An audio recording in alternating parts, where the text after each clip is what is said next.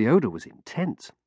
It was sulphurous, but at the same time there was something just beneath it, the sour tang of decay.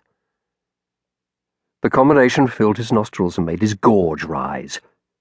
He tried to lift his head to look around. He couldn't. It was held by something. And, for that matter, so were his arms and legs.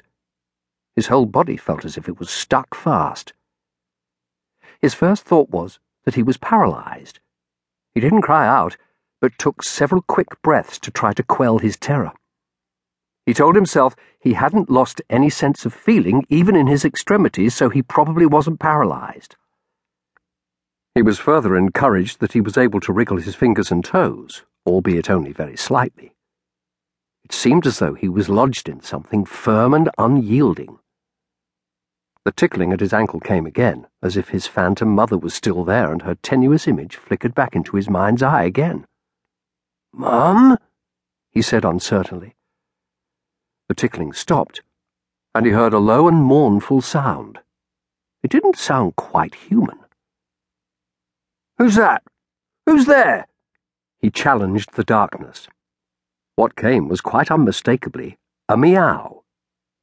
"Bartleby!" he yelled. "Is that you, Bartleby?" As he uttered the cat's name, the events at the paw flooded back to him in a vivid rush. He gasped as he remembered how he, Will, Cal, and Elliot, with a huge hole behind them called the paw, had been trapped by limiters.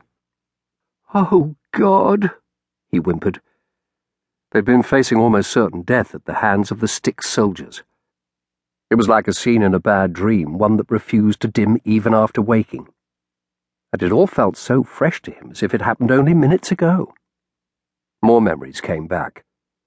"Oh, God," he murmured, recalling the moment when Rebecca, the Styx girl who had been implanted in Will's family, revealed that all along she'd had an identical twin. He remembered these twins mocking Will so mercilessly, taking such cruel pleasure in disclosing their plans to wipe out swaths of topsoilers using the deadly virus Dominion, telling Will to give himself up. And then Cal, Will's baby brother, stepping out into the open, wailing that he wanted to go home. The hail of bullets that had cut the boy down. Cal was dead. Chester shuddered, but forced himself to recall what had happened next. The image of his friend Will came back to him. He and Chester were reaching out their hands to each other, and Elliot was shouting, and they were all linked together by a rope. Chester knew at that instant that there was still hope. But why? Why was there hope? He couldn't remember. They had been caught in a desperate situation with no way out. Chester's mind was so muddled it took him several seconds to order his thoughts. Yes, that was it. Elliot was going to try to take them down the inside of the paw. There was still time. They were going to escape. But it had all gone so very wrong. Chester squeezed his eyes shut as if his retinas still burned with the fiery flashes and the searing whiteness of the explosions when they'd been bombarded by the Styx Division's mighty guns. He relived the feeling of the ground quaking beneath him, and then another memory resurfaced.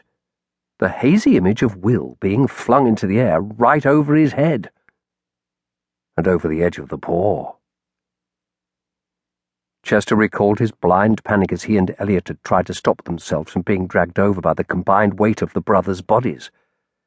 But it had been in vain. They were all bound together, and the next thing he knew they were hurtling, all four of them, into the dark vacuum of the paw.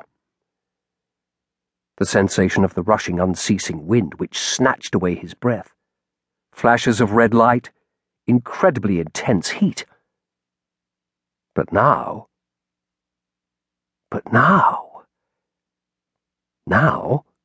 he was supposed to be dead. So what was this? Where was he? Again came a meow, and Chester felt warm breath on his face.